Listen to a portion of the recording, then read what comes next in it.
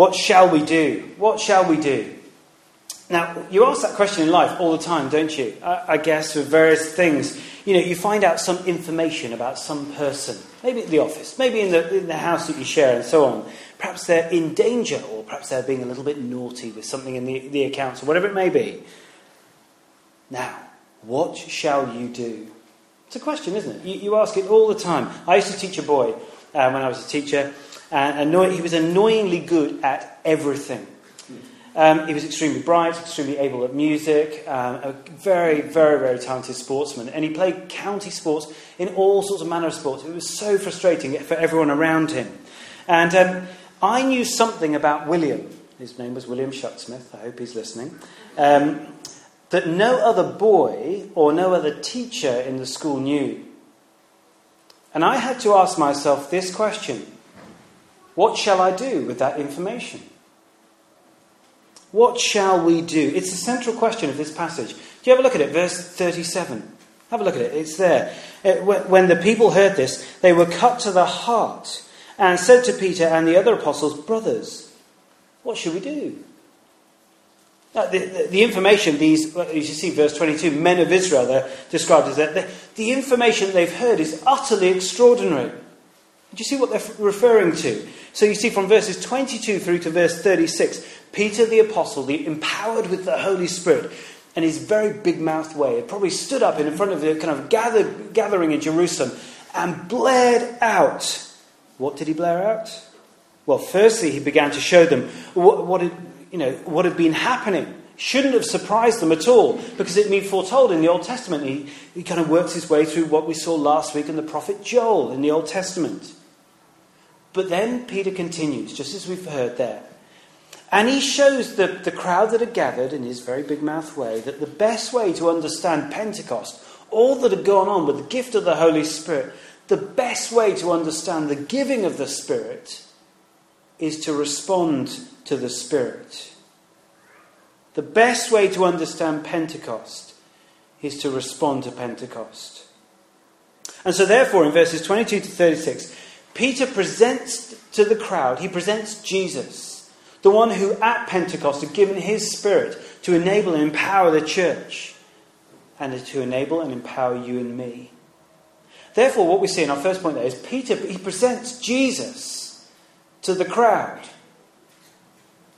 And firstly, he begins by, he presents to the crowd Jesus' life, his ministry, you might describe it. And have a look down, verse 22. Firstly, it begins, he says, he's accredited by God. That's what Peter describes. That is, he's recognised that God is working in and through him, that he is God. He was the only one who could do all those miracles, those signs and wonders, as he describes them there. All of those things that are evidenced in the Bible, but evidenced elsewhere too. All the ancient literature, whether it's Jewish or whether it's Greco-Roman history. Go to the British Museum, the British Library, you'll see the documentation.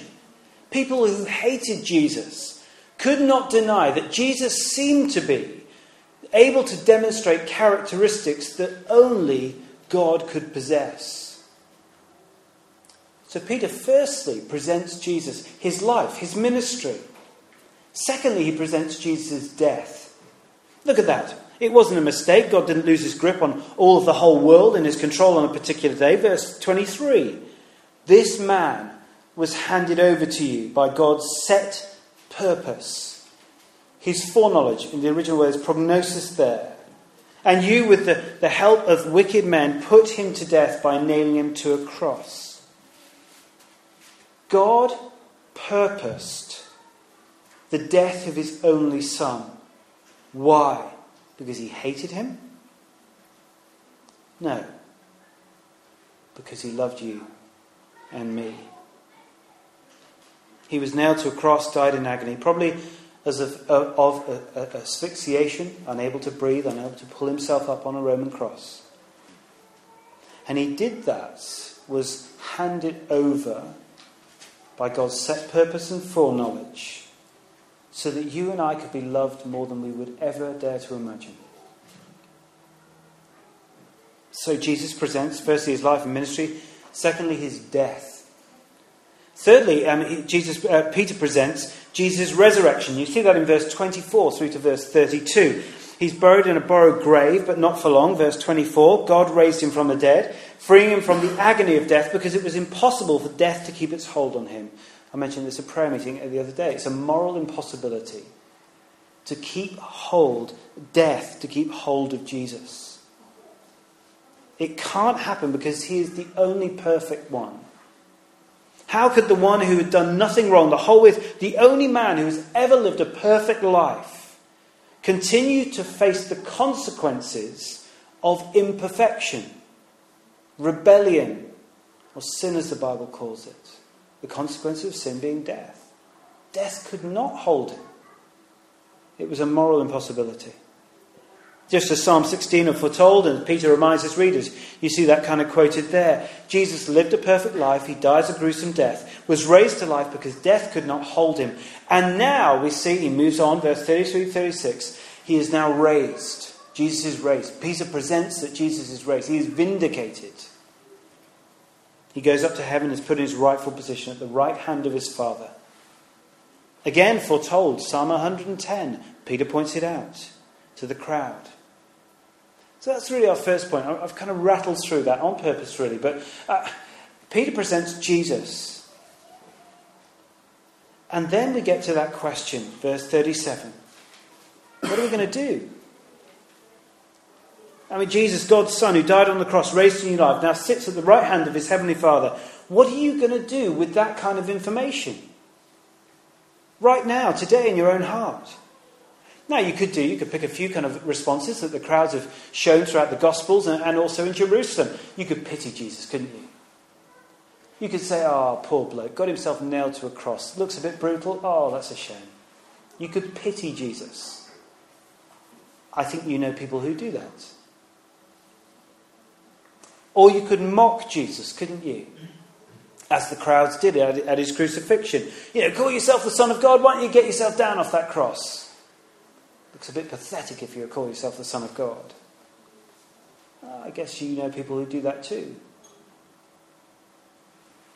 And the question for the crowd is the same for us. What shall we do? What shall we do with this information, this good news about Jesus? You remember that pupil I used to teach? William Chuck Smith. Now, I know good news about Jesus, but I knew this really great news about William. See, William played golf, and he was slightly embarrassed about playing golf. It wasn't cool in our school to play golf. And he thought it was kind of just for elderly gentlemen in their retirement. And so he kept really quiet about his love of golf. And at the age of 16, he was British schoolboy champion. But no one knew. Not one person in the whole school. His family and I knew, because I met him on a golf course one day. His dad decided he needed a bit of humbling, so he entered into the national amateur tournament. I think it was at Wentworth or somewhere like that. All the adults, all the best adults in the whole country. And the tournament happened, and he won it at the age of 16. And he won himself a Lexus car. It was sponsored by Lexus. And he won himself a Lexus 4x4 car. And it was quite amazing. What good news. And I knew about this. His dad whispered it to me. He said, it was meant to humble him. It didn't do the complete opposite. It was a nightmare. But he told me, and I was going, what should I do with this information? William himself, he was really worried about what people would think, but I thought I knew better. Okay, so we got to an assembly one day. I invited an old boy of the school to come and present the cup to him in front of, the 1,000 boys of the school. Colin Montgomery was the old boy's name. He was quite a good golfer. So in he came and he presented it, but well done, William. And everyone was like, wow, William's like that British champion. And it was incredible. And then we invited the director of Lexus to come along. And he got to the front and addressed the crowd and he said, well, I'm afraid, William, you're only 16. I know you won the car, but I'm afraid we can't give it to you because you can't drive. And then he started walking off. And you can imagine all the sympathetic boys, they're going, yeah, you haven't won a car. It's like, as he were. But then he walked back to the microphone. He said, but next year when you're 17, we'll pay for you to learn to drive. Then you can choose any car in the range. And we will insure it for you until you leave university. And Lexus, as the board, we've decided to sponsor you through university if you'd represent our company. Okay then, that was all right. what shall we do?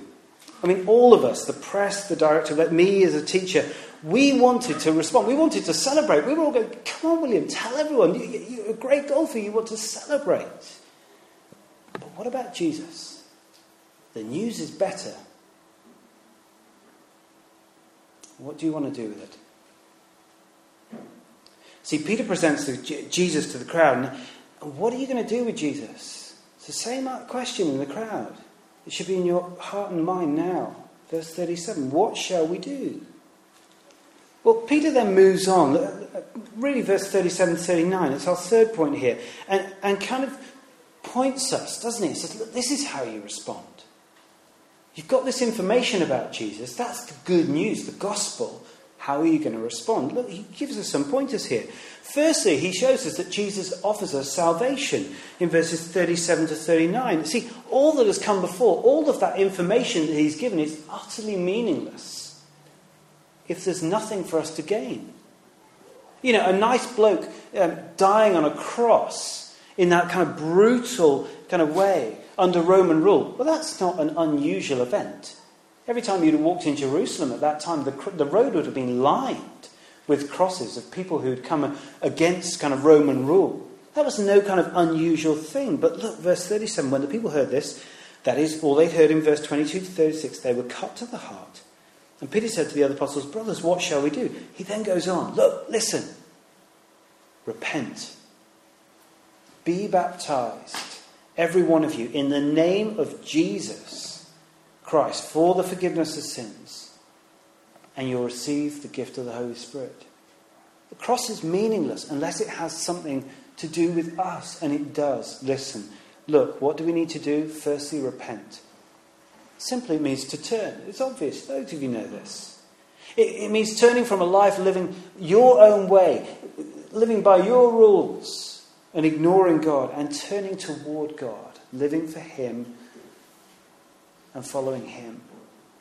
Now, it doesn't stop the fun. It actually makes sense of the fun of this life. Literally turn to God, listen to Him, follow Him.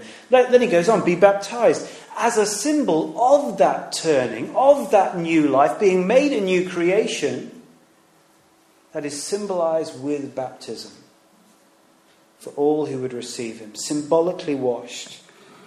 And all that happens not in our own strength, but in the power and the name of Jesus. You see, in the name of Jesus Christ. It is His power. He helps us turn to God. He helps us repent. He might be prompting you to do so that right now. Have you been running away from God? Doing things your own way?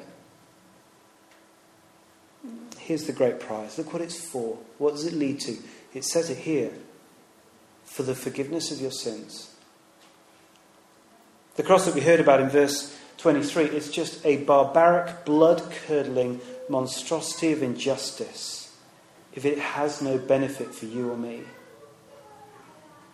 But God has allowed His only Son to suffer and die that way. Why?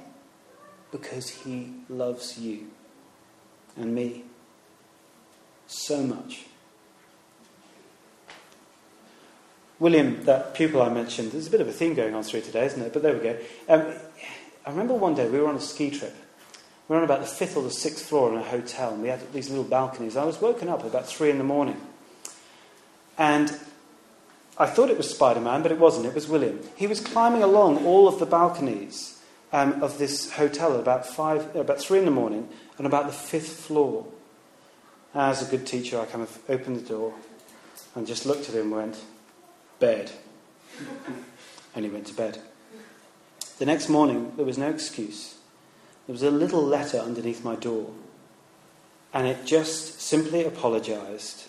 And he said, please forgive me. And I did. He'd been caught.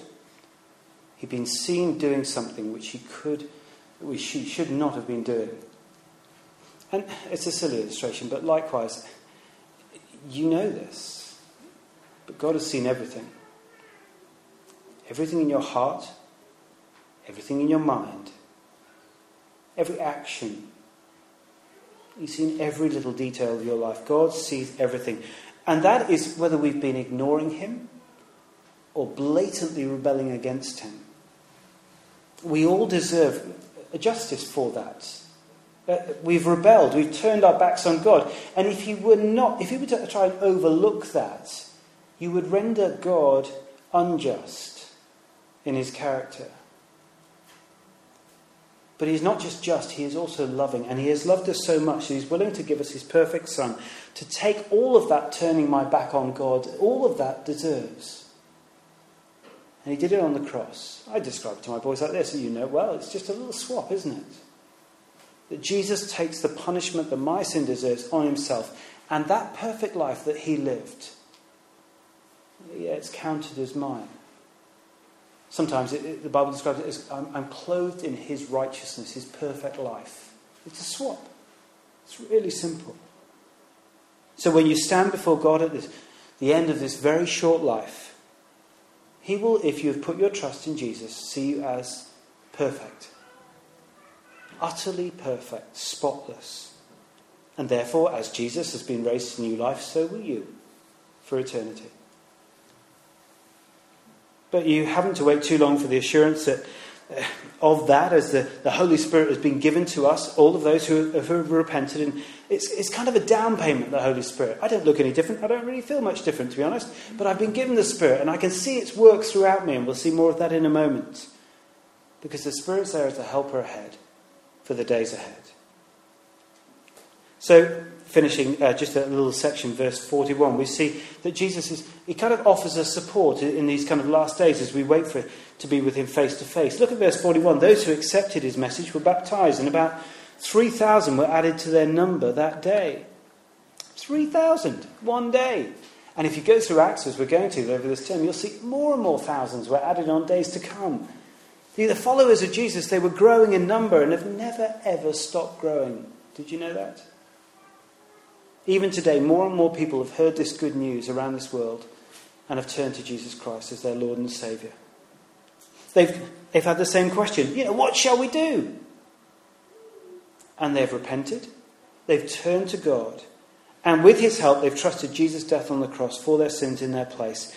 And therefore, life is open to them now in a fun, fulfilling way that is for now and will go on for eternity. So what shall we do?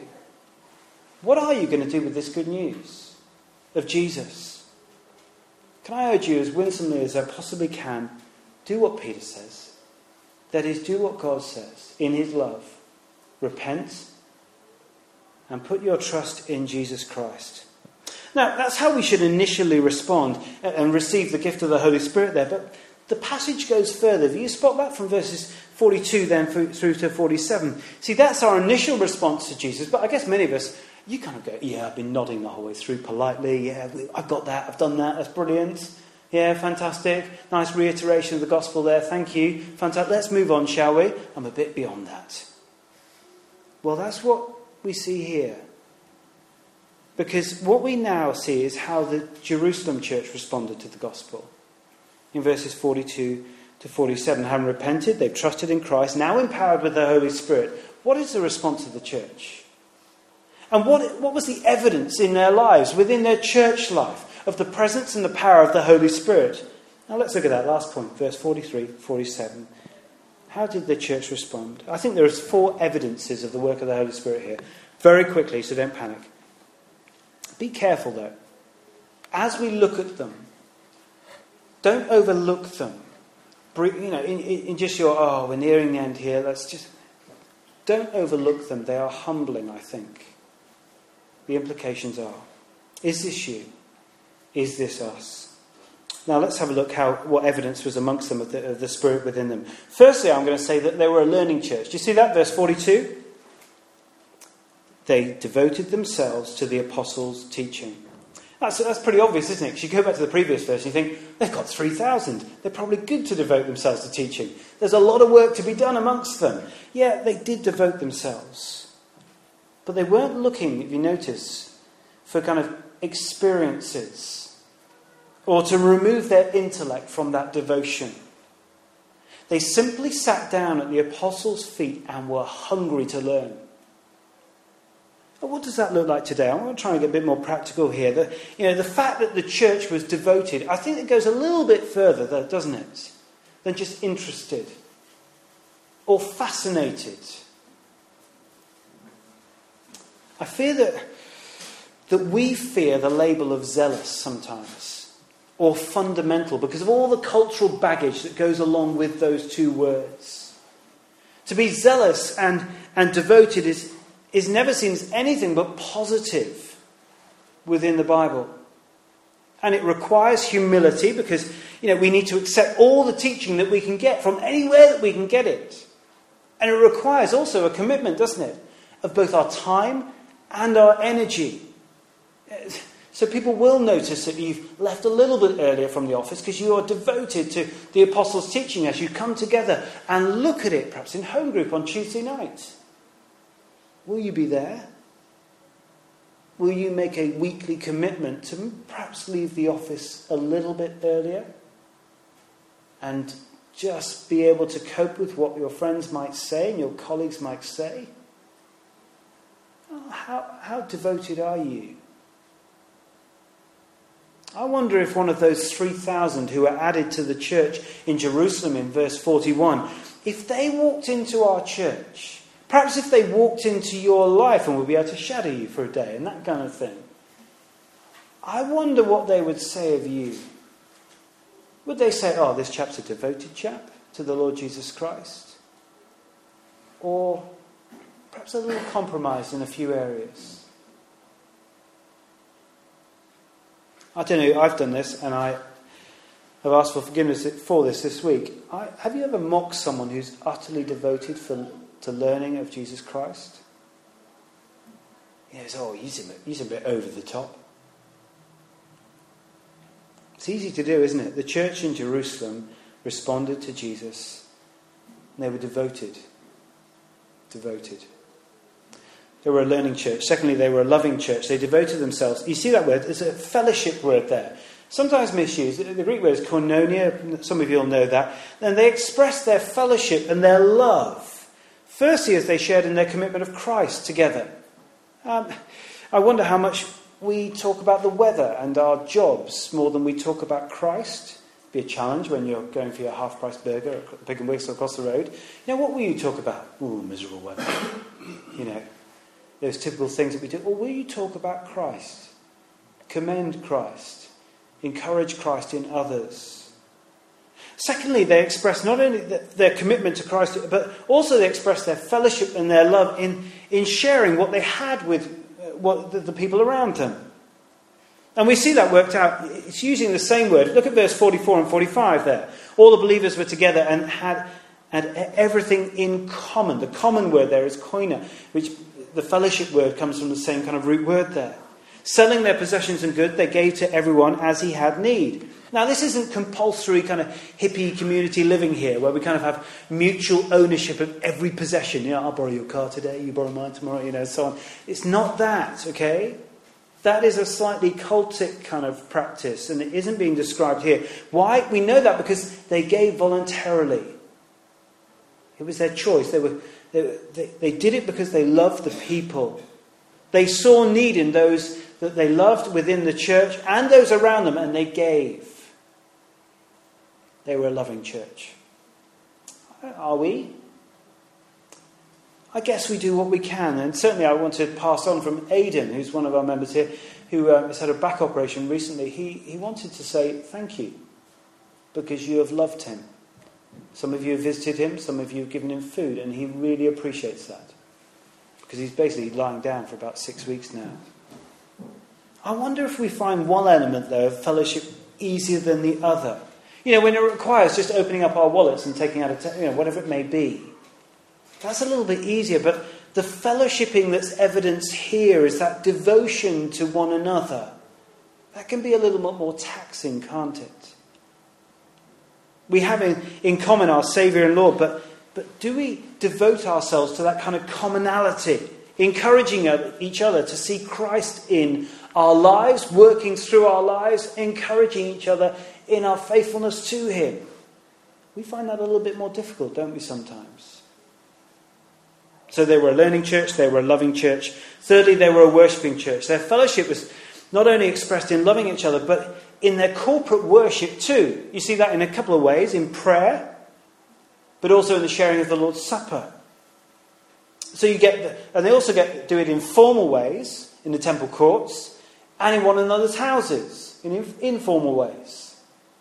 But wherever they went, they were delighted to be worshipping their Saviour. Do you see that delight? Verse 46, they had their glad and sincere hearts. How are you at the moment? Are you kind of a bit dry and a bit weary? You're feeling a long way from God? Or perhaps you do have a glad and sincere heart, and if you do, praise God for it.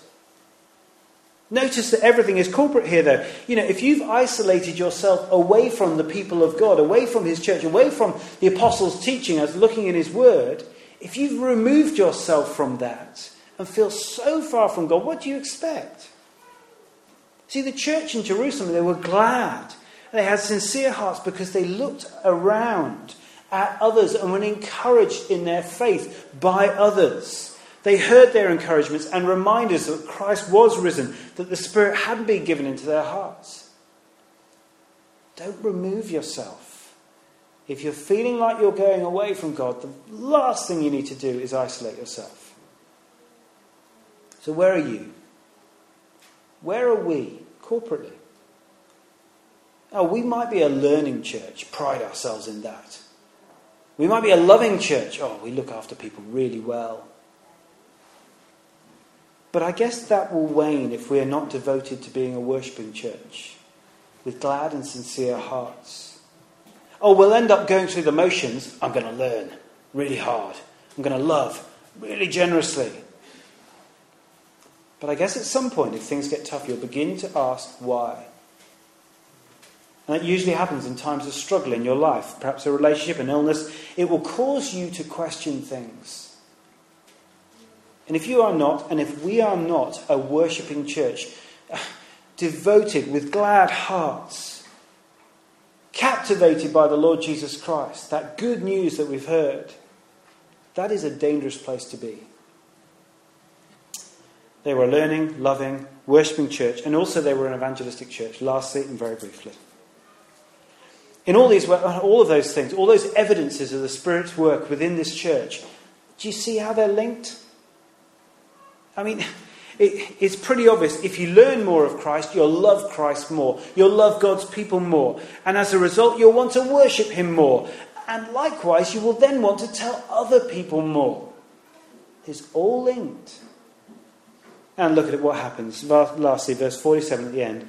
And the Lord added to their number daily those who were being saved. See, the Lord is sovereign. The Lord does the work, if you like. But don't be ignorant to think that the church in Jerusalem did nothing, that they said nothing. They just sat down in church and said, oh yeah, God will bring everyone in.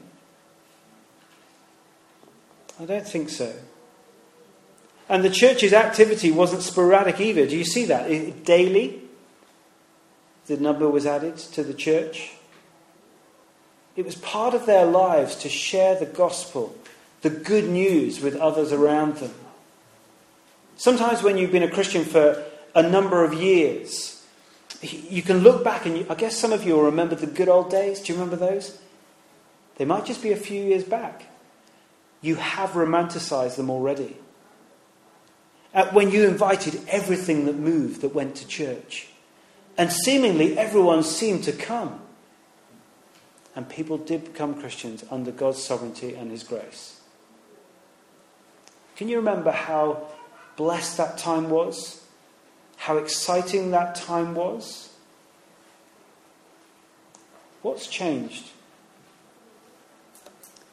Maybe nothing. But maybe something.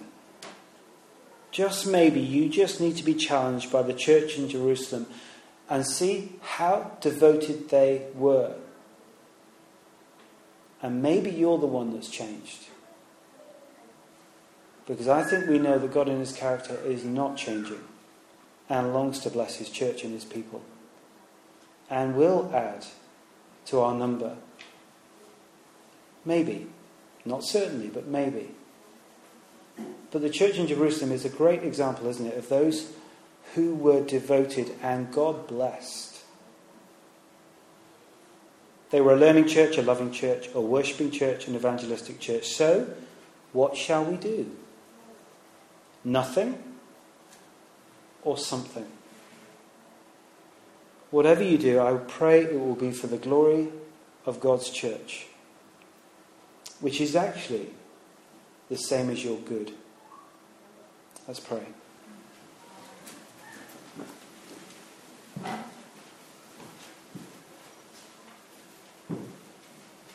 Heavenly Father, it's tempting, isn't it, to look back and read of these times and think, wow, I'd love to have been there. That must have been thrilling, if only.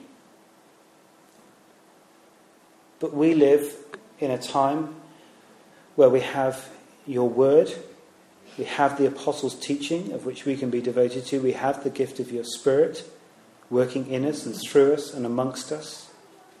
We have everything. So I guess the challenge for me personally is, as I look at the church in Jerusalem, do I devote myself to your teaching? Do I love those around me as much as they did? Am I thrilled by the Lord Jesus Christ and long to worship him? And do I share my faith with others as much as I ought? Lord, I'm challenged by this. I'm excited by this. But in answer to that question, what shall we do? I pray that all of us, with sincere hearts, would question what we need to do. Maybe nothing, maybe something, but all for your glory we pray. Amen.